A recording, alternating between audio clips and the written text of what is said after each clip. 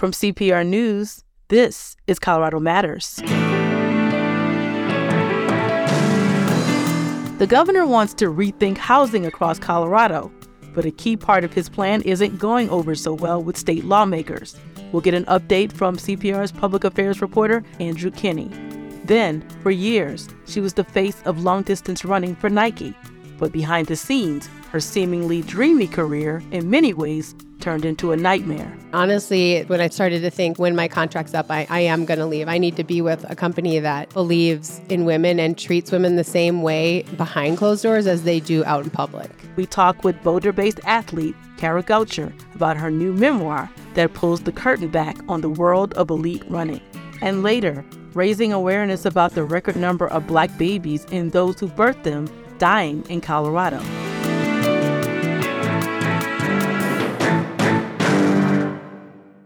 The largest source of support for Colorado Public Radio comes from members across our state. I'm from Denver, Aurora, Glenwood Springs, Grand Junction, Boulder, Pinus Ranch. With your donation, you connect your city to nonprofit journalism, to inspiring stories, and you connect your community to a wide range of music that fills our daily life. Month after month, donors continue to step up. Thank you for your support. This is Colorado Matters from CPR News. I'm Chandra Thomas Whitfield. One of the biggest dramas at the legislature right now goes by the undramatic name of land use. It's Governor Jared Polis's big bill to overhaul how the state builds housing. But in the last few days, it's been getting smaller and smaller. CPR's Andrew Kenney has been following all the twists and turns, and he joins me now. Hi, Andy. Hi, Chandra. So, Andy, when this bill was introduced, it had the potential to override local zoning rules in dozens of Colorado communities. But I take it that's not what it does now. No, it doesn't at the moment. And to explain, this bill started very big, like you said, but it has a very narrow political path where all the Republicans are opposed, as far as I can tell. And it's also controversial among Democrats. And so what we've seen is that at each stage in the process, Democrats, individual Democratic lawmakers have requested these changes and these scale backs, and they've had a lot of leverage to get that done. So the sponsors have had to cut the bill back and back and back just to keep the bill moving forward. And how has that changed the bill? So as you mentioned, this began as an upzoning bill. Originally, it was going to require all residential areas in most Front Range cities and also in ski towns to allow what's called middle housing, where the city, even if they didn't want to, would have to allow up to 6 residential units on a single lot. The idea was to increase residential density, whether the city liked it or not.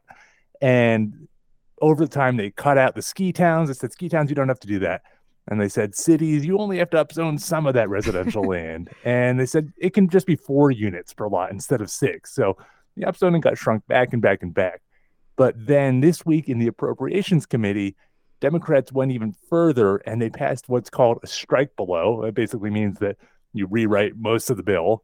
And now with that amendment, they removed all of the upzoning. They said, cities, you don't have to allow density if you don't want it. This bill is now just going to be about planning for growth and setting some goals, and maybe cities can get some money if they allow denser residential development. No more mandates. Is that it? So this big proposal Governor Polis put out there ends as just a study in some voluntary planning? I mean, it still would be a significant change. It's creating this statewide planning arm around housing that Colorado really doesn't have right now.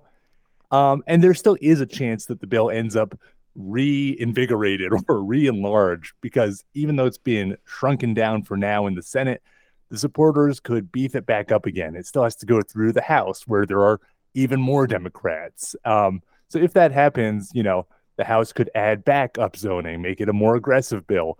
If that happens, then the House and the Senate have to negotiate over what version of the bill will finally pass.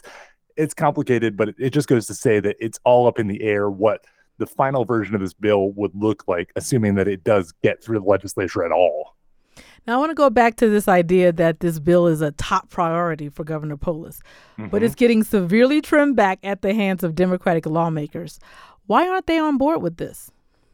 Yeah, it's really interesting. And the reason seems to be that there's just tons of pressure and backlash around this bill. The most striking way I can explain this is that if you look at the metro Denver area, there are about 39 cities that are a member of this Metro Mayor's Caucus, and most of them are run by Democrats. You would expect them to get on board with a Democratic governor's bill. But 38 out of those 39 cities are opposed, and only the city of Boulder has said it likes the bill as it was originally proposed.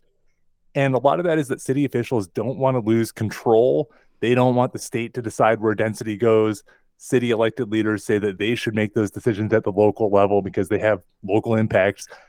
But to me, it also represents backlash from the current residents of those cities, where we've seen just hundreds of current homeowners, especially turning out to meetings, emailing their lawmakers, especially in suburban districts. Senators are getting more than 1,000 messages against the bill in some cases. And that's driven by the fact that, right or wrong, a lot of people say they just don't want to live near apartments and condos. It's backlash to the idea of density. I saw you had a story earlier this week about one of those meetings. Tell us about that. It was a pretty interesting scene. It was at a big home in Cherry Hills Village, which is a small, very wealthy kind of enclave south of Denver. It looks almost rural, even though it's in the middle of the suburbs.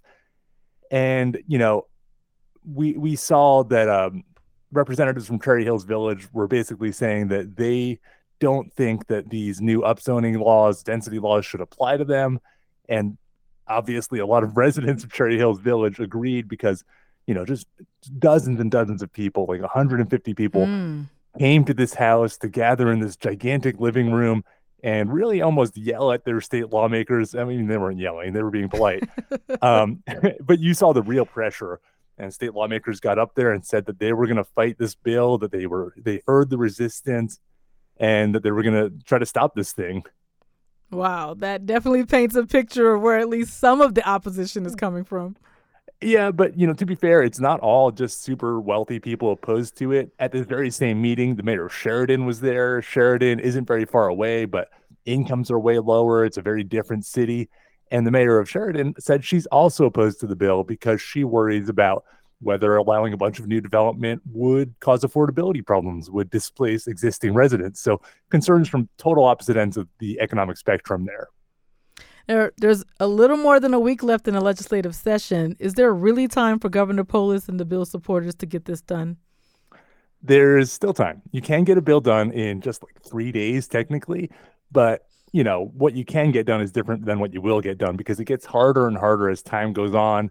Now they've cut the bill back. It's not that easy to just rebuild it again. You've kind of lost rhetorical ground almost. You've lost momentum in some ways. So, they have to marshal all these votes, whip up support. It's all kind of up in the air. We're hearing signals from top Democrats that they could accept the amended bill. They could accept doing it without the upzoning, at least as a first step. They're kind of girding themselves, I think, for the possibility they don't get what they wanted. So that's a first step. So what would come after that? Polis, again, this is a top priority. He's in just the first year of his second and final term in office. And he's made it clear he's going to keep the focus on this. So I think he will try again. Thank you, Andy. Thank you. That's CPR Public Affairs reporter Andrew Kenney talking about developments with the Democrats' big land use bill. When we come back, an eye-opening look at the world of elite running. This is Colorado Matters from CPR News. I'm Joanne Woolley, Director of Legacy Giving. A future gift to Colorado Public Radio through your will or estate is a meaningful way to recognize and sustain an organization that enriches your life and your community. If leaving a gift to CPR is already in your future plans, please let us know. As a fellow Legacy Circle member, it would be my privilege to thank you and hear your story. Learn more at cpr.mylegacygift.org. In a new memoir, Kara Goucher pulls the curtain back on the world of elite running. Goucher lives in Boulder. Her memoir focuses on years training with Nike. She describes a culture of abuse and evidence that she witnessed her coach and possibly some of her teammates using performance-enhancing drugs.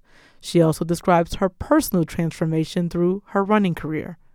Hi, Kara. Hi. I'm going to jump right into your Olympic debut. It was 2008 in Beijing. Being in the athletes' village, you got imposter syndrome, feeling like you didn't belong there. What was it like to be in the Olympics and to race there, but at the same time not feel like you belonged?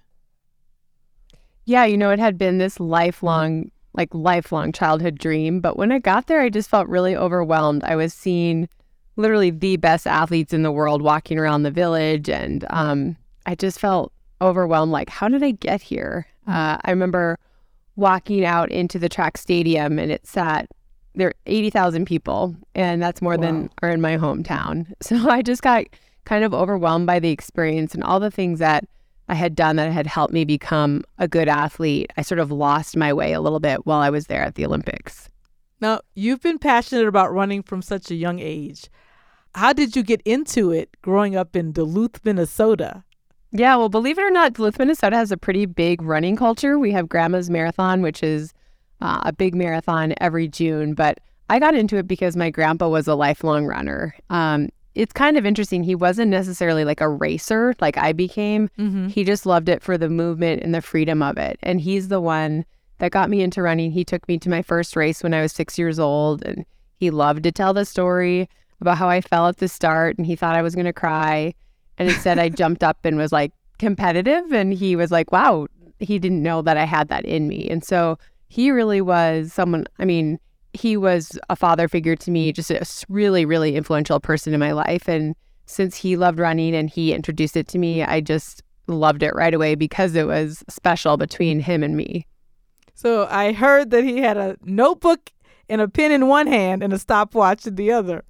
Oh, yeah. When he cheered, it was booming. Like you could hear him across the track or way across the cross-country course. And he would take notes. He would help me set goals, and he would write down my splits during each race and then give it to me so I could look and see where I had faltered or maybe I went out too fast. And he was really, really into it, but not in a way that made me feel pressure. He just loved that I was doing it and I was experiencing that sport. Oh, I love that. I'm just imagining him with that notebook. It's like, oh, who needs technology? I get a notebook and get to business. Totally. Just a paper and pen. That's right. Keep it simple. So you write about two formative experiences you had during races when you were really young. One against a sixth grade boyfriend and one against a babysitter. What happened in those incidents and what did it teach you? Those two incidences in sixth grade, I raced against literally the love of my life at the time. And we were running, I think, a 440, like a 440-yard dash. And he was in the lead and I was closing in on him. And I remember thinking I don't want to pass him. I don't want him to be mad at me or to feel bad. But again, that competitive instinct kicked in and I went by him. And at the end, I thought he was going to be embarrassed or not want to talk to me. But instead, he was like, good job. He was nice to me afterwards. And so kind of laid this early seed of it's okay to be competitive. There's nothing wrong with being competitive. And then fast forward, I guess a year, I was in seventh grade and I was racing for the high school for the track team. And I was running behind my former babysitter. And I was just sort of sitting behind her thinking I can't pass her. That would be so disrespectful. Literally 4 years ago, she was tucking me in bed.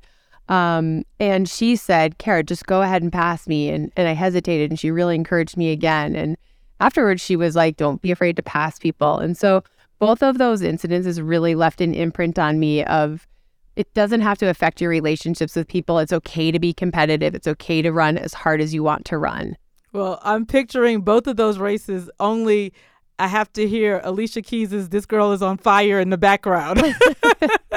Oh, I love that song. So let's do it. Yeah. Yes. I see it. So you came to college at CU Boulder and had a lot of success there.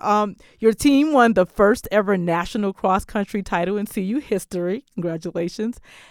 Then you joined a new running team at Nike. Can you describe what the Oregon Project was intended to be? Yeah, the Nike Oregon Project was started in 2000, and it was really to bring American distance running back to the forefront. As a country, we just weren't performing very well in the distances, and specifically in the marathon. And Alberto Salazar and I believe Tom Clark were at the Boston Marathon and said, we're celebrating because someone got in the top 10 at the Boston Marathon, but we're nowhere near the podium. So they started this program, and it was all for men. but it was really to give them all of the tools they could possibly need to be successful and hopefully bring American distance running back to the forefront. My husband and I were invited to come visit, and we were completely blown away. We had never seen anything like it, and it really was groundbreaking at the time. It was professionalizing team distance running, which there wasn't anything. There were little groups and pockets of people around the country that were training, but this was like you had the backing of Nike, you had a budget to travel to train at high altitude, you had massage therapists and PTs and access to incredible technology and equipment. And so it really was about bringing distance running back. And I felt really lucky at the time that I was the first woman to join. Well, Adam, of course, is your husband, who is also an elite runner and also ran for the Oregon Project. So you mentioned Alberto Salazar. Now, he's the coach for the Oregon Project.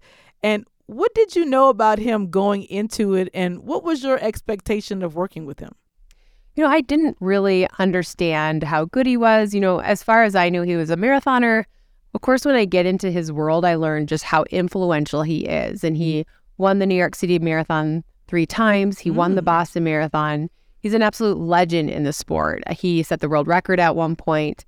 And it was the way people acted around him. That's when I really realized, oh, he's a big deal. I remember getting in a cab in Europe, and the cab driver started freaking out. And he was like, Alberto Salazar in my cab, and got his autograph. And he was just larger than life. And of course, training at Nike, they have buildings named after sporting icons. And he had his own building at the Nike campus. You were the only female runner there for several years. And you had come to the Oregon Project sort of in conjunction with your husband, because he, of course, as we mentioned, was also an elite runner. But within a few years, you became a star of the team. So this coach was making your dreams come true on the track, but he was also freaking you out in a lot of ways.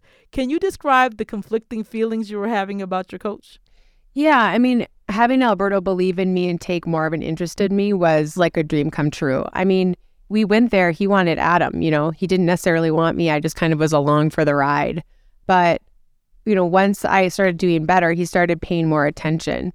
But there were just things about him that were unusual. The way he was very involved in everyone's lives, the way he gave athletes massages, things like that. But at the same time, the more he was paying attention to me, the better I was running and the more committed I was to what we were doing. So it was sort of over a period of time where I just started to, when I would see something that was different or suspicious or whatever, I would just excuse it away. Now, in the book, you talk about how he also constantly commented on your weight in a way that felt beyond a healthy coaching relationship and had weigh-ins to, in your opinion, embarrass you in front of your teammates. Yeah, he was very obsessed with weight. And, he would sometimes weigh us in front of each other, but otherwise would weigh us in the lab. And, especially for one of my teammates, I feel like he really used it as a humiliation tactic for her, which I regret not standing up for her. And there was no science behind it. It wasn't like we were working with a nutritionist or getting our body composition done and, working with some sort of professional. It was just based on what he saw. And he sort of just picked these arbitrary numbers of what he thought you should weigh. And unfortunately, that practice continued long after I left the team. You also write about 2 incidents of sexual abuse by your coach, in addition to all the violating and demeaning comments. Why did you decide to put yourself through the struggle of reliving those moments in order to get them out there in the public in this book? I felt like it was important to share all of that. I had a lot of embarrassment and shame with all of that. I was in my 30s. I was married. I wasn't a teenager. I wasn't fresh out of college. I was a grown adult. And there was a lot of shame for me that this had happened. I felt like at some level it was my fault or that I allowed it to happen. As I started to work through it, it became really important to me to share. If I was going to share my story, I needed to share it all, because I felt like there were going to be a lot of other women who have experienced similar circumstances, not necessarily in running, but just in life. And it was important to me to let them know that it's not your fault and there's no textbook way of how you react or how you should react, but also that you can get through it. It was something I carried for a long time, and I was afraid that if I ever talked about it, I would be defined as damaged in some way. And so it's just really important for me to just tell the truth of what happened, speak about it openly so that other people could see themselves in it and realize that they're not alone. Now, you mentioned this shame. What has made it possible for you to stop feeling that shame and just let yourself off the hook? I mean, honestly, it was a lot of therapy. I had a really, really good therapist here in Boulder that I worked with who helped me to realize that, I didn't do anything wrong and that I didn't react in a bad way. I reacted the way I had to react to survive the moment. And like most athletes and a lot of women, I think, we learn how to compartmentalize because, like, as an athlete, you can't think about how much you're hurting because that would distract from what you're trying to accomplish, or you can't get too excited about the finish because you can't let those emotions get in the way. And so I think I really learned to just compartmentalize it and push it aside. And working with a therapist, I really learned it was hard, but to kind of open up those boxes and work through what happened and to sort of forgive myself for how I reacted during that time and to understand that I was just doing the best that I could do in those moments.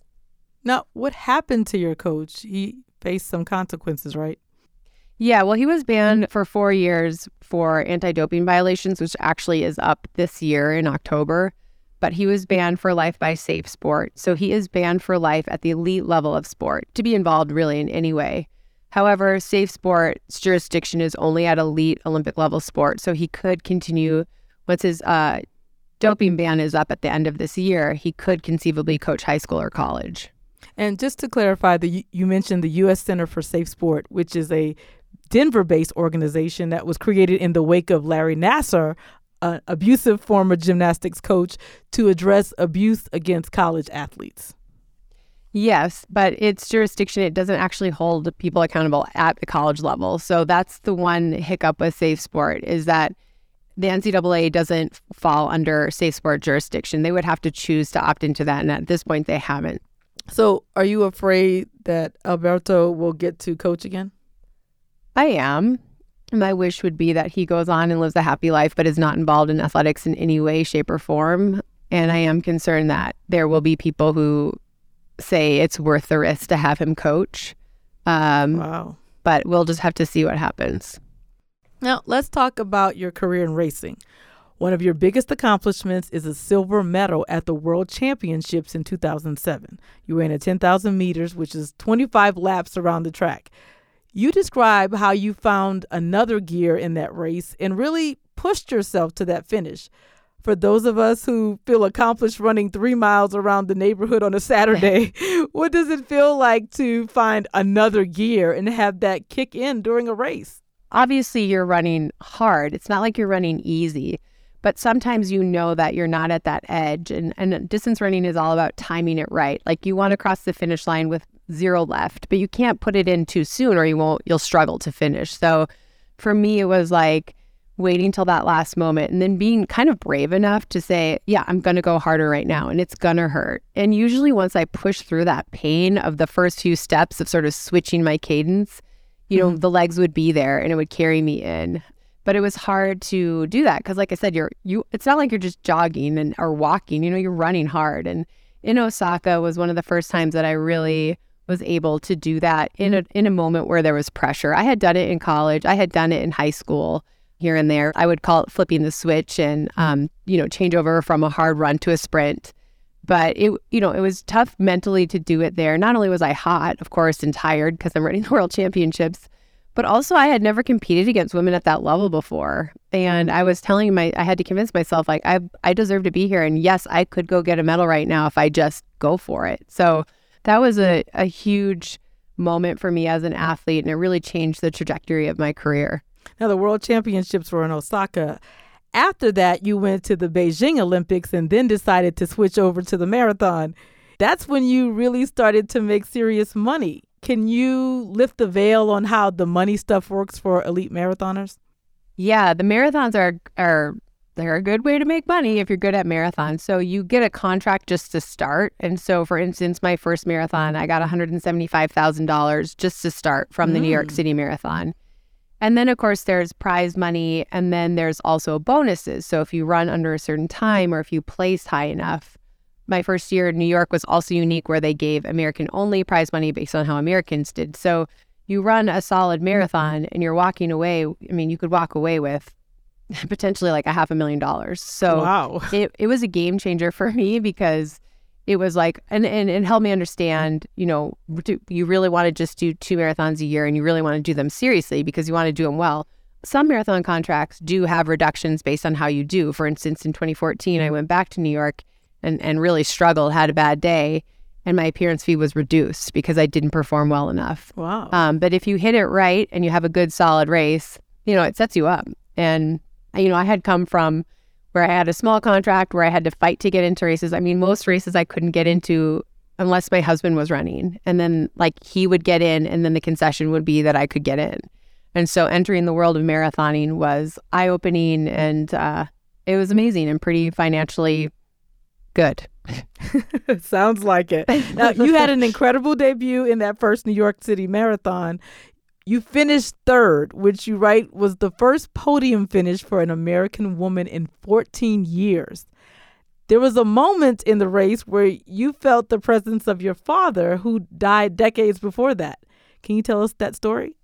Yeah, so I was actually born in New York City. My father was a Croatian immigrant, and his family had an insulation business in New York. And a week before my 4th birthday, he was killed on his way to work. And that's how I ended up in Minnesota, is that my mom sort of packed us up and we moved in with her parents for a little bit. But when I went to race the New York City Marathon, the media was really into this story. And I didn't really know how to act. I had obviously struggled with the loss of my father and dealt with that off and on throughout my life, but never in any context of my running. During the race, I had been told, it won't get hard till mile 20. And we were about approaching halfway. And I mean, it was hard. It was pretty hard. Wow.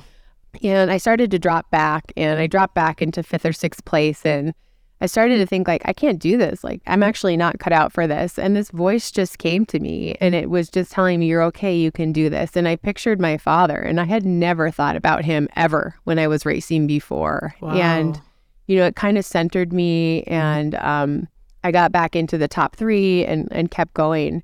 And I didn't even realize it until I was talking about it with the media later that I found out that I heard his voice within blocks of where he had died. And, I don't know what I believe. I don't know if there's ghosts or whatever, but I do believe that he was, in that moment, he was there for me. And so, yeah, I'm getting choked up, but it was just sort of a really special moment that I've never had replicated, but it definitely happened, and it was pretty special.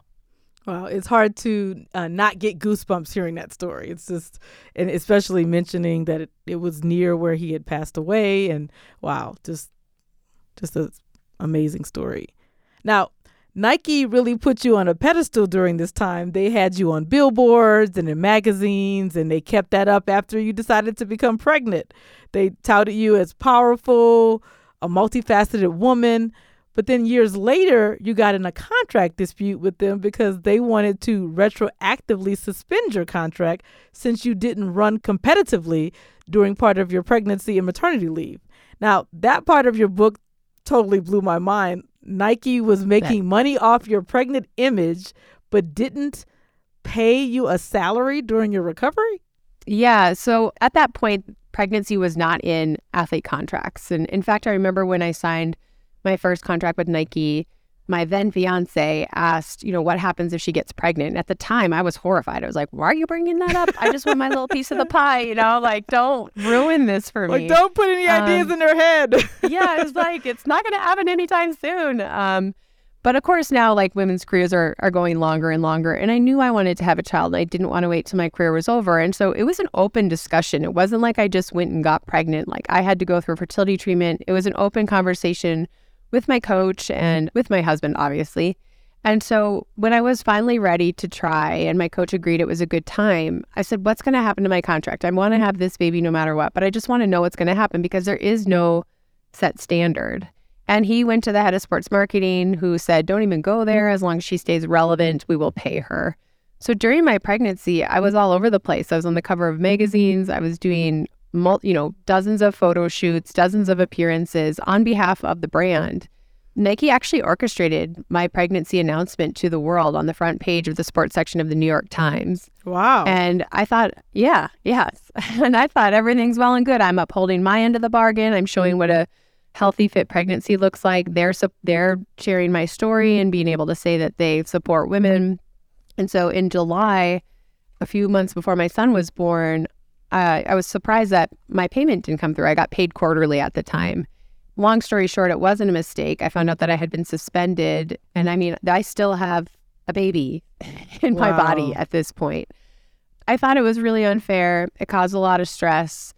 I was told at the time by someone in Nike marketing that I was the most requested female athlete across all sports for interviews during my pregnancy. Wow. And I felt like it was very unfair that on the one hand, they would promote me and my image and have all these articles written about how women can do everything, and at the same time not be paid.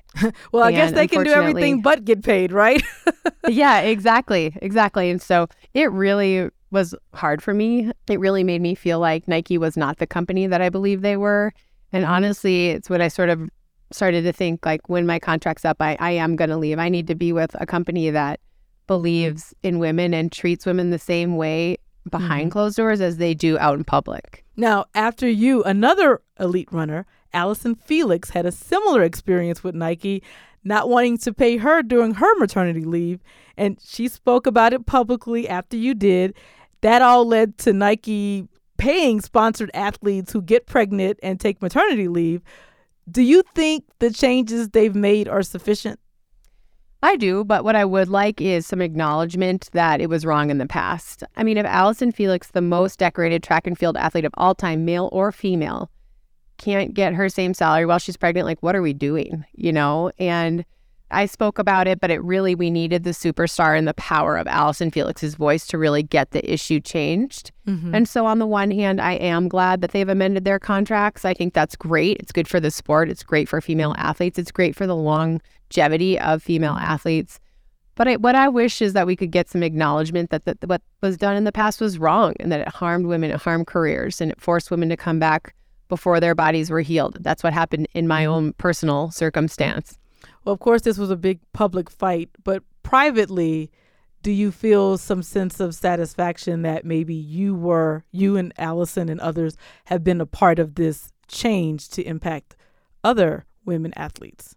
Oh, absolutely. I think that's the only reason why we told those stories. Allison was nervous to tell the story of her situation because she didn't, it's hard, and there's going to be people that doubt you and that question you. But that was the whole point, was we have this opportunity to make it different for the people that come after us. Now, we've mentioned your former coach's suspension for doping. Performance-enhancing drugs and cycling are much more well-documented and well-known. Do you think it was, or even still is, a problem to the same extent in running? I do. I think that we have a really big problem. I think there's enough research out there now that we know that athletes are cheating the system. You can't be tested between, 10 at night and 6 in the morning. There's a lot of microdosing substances that can go on during those hours. And I still think we have a ways to go. And I know that when I say this, a lot of people in the anti-doping community cringe, but we have to just be really diligent. I would love to see if we could get more money even into investigation. I think investigation like that would be better if we can see like who's buying what. But there's also athlete privacy. And so it's always going to be a battle. But I think there's more we could be doing.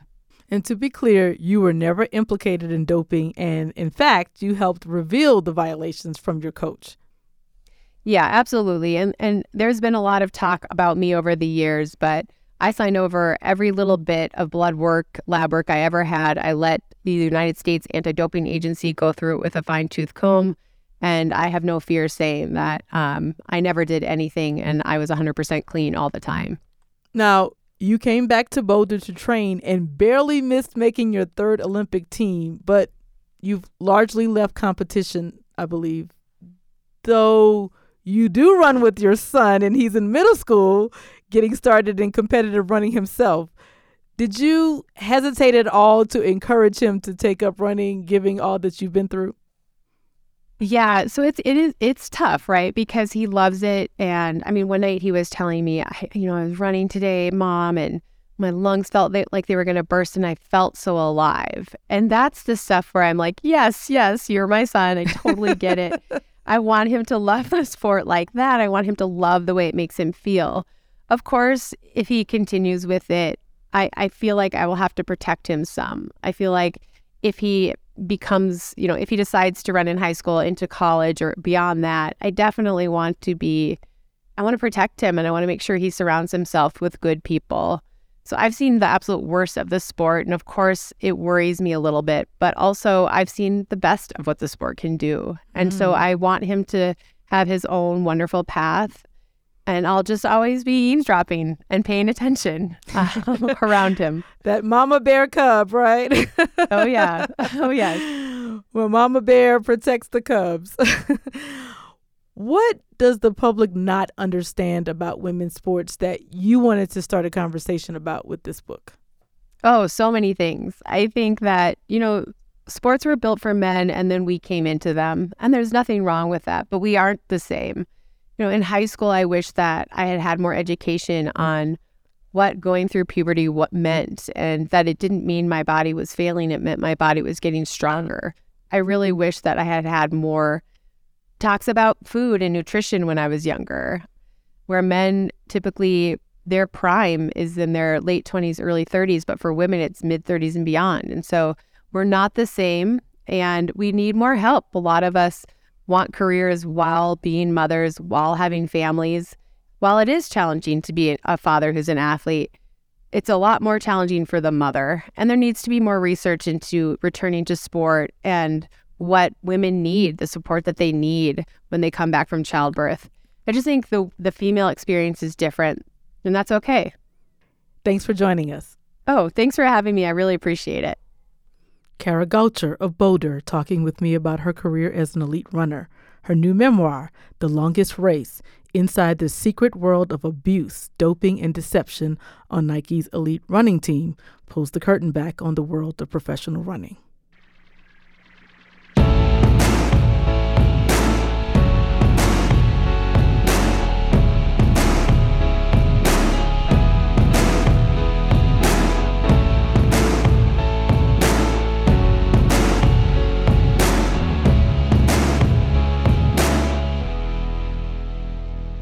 This is Colorado Matters from CPR News. It peaks at just 11,000 feet, but as the largest flat-top mountain in the world, it certainly lives up to its name, Grand Mesa. Broad and wide, Grand Mesa is capped by a layer of uneroded basalt that dates back to volcanic eruptions 10 million years ago. Rising tall over the dry, high desert, it's graced with hundreds of lakes and home to multitudes of trout, bear, cougars, elk, deer, and according to Ute legend, thunderbirds, whose mighty wings could whip up ferocious storms. After a massive and deadly mudslide on Grand Mesa in 2014, one witness described a sound like a big clap of thunder. And on the western face of Grand Mesa, there's a rock formation that does look like a thunderbird. A reminder that others have called Grand Mesa by another name, Thunder Mountain. A Colorado postcard from Colorado Public Radio with the support of National Jewish Health. Breathing science is life. Despite recent strides in public health in our state, a significant disparity persists here in Colorado. Babies of color, particularly Black babies and the people who give birth to them, continue to die at higher rates than whites and Asian Pacific Islanders. My daughter's story is loud, colorful, and artful. It's a girl! She was awake, aware, and active. And yet she still died. After she gave birth, Shamani was complaining that she had really sharp chest pains. The ambulance came. I'm telling them the symptoms. Is she on drugs? Next set of people come in. Is she on drugs? They kept asking her mother, is she on any drugs? I'm like, do y'all talk? We waited a solid 12 hours. She's gone. That's from the award-winning documentary Aftershock, which focuses on Black infant maternal mortality. There will be a screening of it here in Colorado on Saturday. I talked about this issue earlier this year with Dr. Sheila Davis, the former director of the Colorado Office of Health Equity.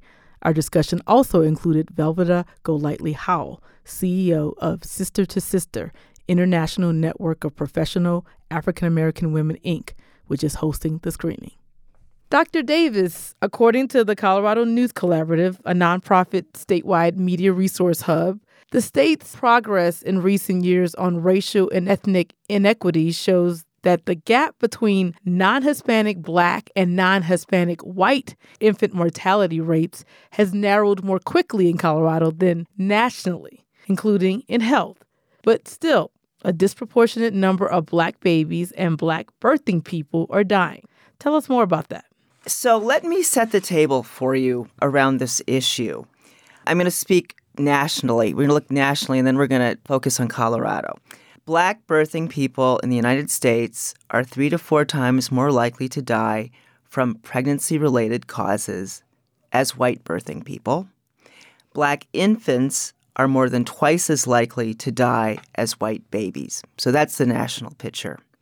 And then looking at the state of Colorado, the Colorado Department of Public Health and the Environment is about to release a report on 20-year trends in health inequities, which will include data on maternal mortality and infant mortality. And 20 years ago, African-American infant mortality was around 16 per 1,000 live births. And so 16, to put that in perspective, is on par with what we see in developing nations. And that was the situation in Colorado. But fortunately, we are moving in the right direction. And it is currently between 9 and 10, which is incredible that we have made that progress. But we still see these significant gaps in infant mortality. So what are some of the factors that are contributing to these deaths? Let's start with the infants. Some of the leading causes of infant mortality include congenital defects, low birth weight, prematurity, sudden infant death syndromes. These are some of the causes. But when we think about disparities, we really have to look at the continuum. We have to think about what causes or what contributes to our health. What are the drivers of health? And so we traditionally think about what happens within the healthcare system. So we need to have access to healthcare. We need quality healthcare. We need culturally responsive healthcare. So these are the things that need to happen within the healthcare system. And in Colorado, we also have what we're calling maternity care deserts. And 40% of Colorado is considered a maternity care desert, which means they don't have obstetrical services, birthing centers, nothing. So you need access, all right. And then you need access to quality care. And I define quality care, particularly in the area of maternal and infant health, as interdisciplinary care. So you might need, an obstetrician. You might need a perinatologist. So specialist. A specialist who specializes in treating high-risk pregnancies. A nutritionist, a behavioral health specialist, a doula. All of these make up a team, and you need that. When you're dealing with African-American maternal and infant mortality, you need those teams because the data suggests that those interdisciplinary teams make a difference. So, and you also need providers that have lived experiences that are similar to the patients they serve. And we see that that also makes a difference. Okay. So these are all factors that contribute to infant health that are within the healthcare system. But let's zoom out. Because when we look at drivers of health, we also have to think about housing. We have to think about access to clean air and clean water. We have to consider access to healthy food. And there's also been a lot of studies that show down to the zip code. Yes. That is a big predictor of your health outcomes. I'm so glad that you brought that up, Chandra, because the data, the public health data, is now pointing to the fact that our zip codes are much greater predictors of our health outcomes than our genetic codes. And that wasn't the case when I was a medical student. And our zip codes, where we tend to grow up and where we live tends to be influenced by policies, and policies have been, racially biased. And so that's why we see these disparities. Well, getting down to the actual medical conditions, what are some of the challenges these people are facing in pregnancy? What specific conditions? Birthing people of color tend to have higher rates of hypertension. They tend to suffer from obesity. They tend to suffer from lung disease. And all of these chronic conditions put you at a higher risk for a poor birth outcome. So those are conditions that people of color are experiencing at higher rates than the overall population. The state health department has said racism is one big factor in all of this. And I'm pretty sure there are some people going, how are those two connected to this? Can you kind of explain the thought process on that ideology? Yes, another great question. So there is a growing body of evidence that links toxic psychological stress caused by institutional racism, structural racism, interpersonal racism, and poorer birth outcomes. And I'm going to describe a study of African immigrants coming to the United States, giving birth. They are not suffering from these higher rates of maternal mortality or infant mortality. So you're saying birthing people from other countries / continents exactly are not experiencing the same as, say, African Americans in America. Yes. But 2 generations later, you see these disparities. Wow. Because it's the lived experience of being African American in the United States that is toxic. Wow. So, Velva, let's bring you into the conversation. There are a lot of issues to explore in terms of public health challenges in, say, the Black community. Why was this issue so important to highlight? We have members who've actually had experiences with childbirth, and we have seen that the quality of medical care makes a big difference. We have also seen that it does not matter your educational level. It does not matter how much money you have in the bank. It does not matter your professional status. These odds of you experiencing problems in childbirth are much greater than are other populations of women, particularly Caucasian women. And so that is why we have decided to focus on it, because to us, our children are the future. And we are the future because we develop our children. If we're not here to do that, either because we have passed away or because we are so sick that we cannot care for our children properly, then our opportunity to live quality lives, which are an innate benefit and privilege that we all have based on the U.S. Constitution, if you were to look at the preamble. So that is why we decided that we had to bring attention to this critical matter. And we had noticed that no other organization in the state had focused on it to raise awareness among Coloradans. Maternal mortality and morbidity is something that is a public crisis. It affects adversely our entire country and beyond the country, because we're not just here in the U.S., we are everywhere. Dr. Davis and Velveeta, thanks so much to you both for joining us. Thank you for this invitation. Thank you for the opportunity. Velveeta Golightly Howell is CEO of the Denver-based Sister to Sister International Network of Professional African American Women, Inc. Dr. Sheila Davis is the former director of the Colorado Office of Health Equity. We spoke in January. On Saturday, Sister to Sister hosts a screening of the documentary Aftershock, which is focused on the issue of Black maternal and infant mortality.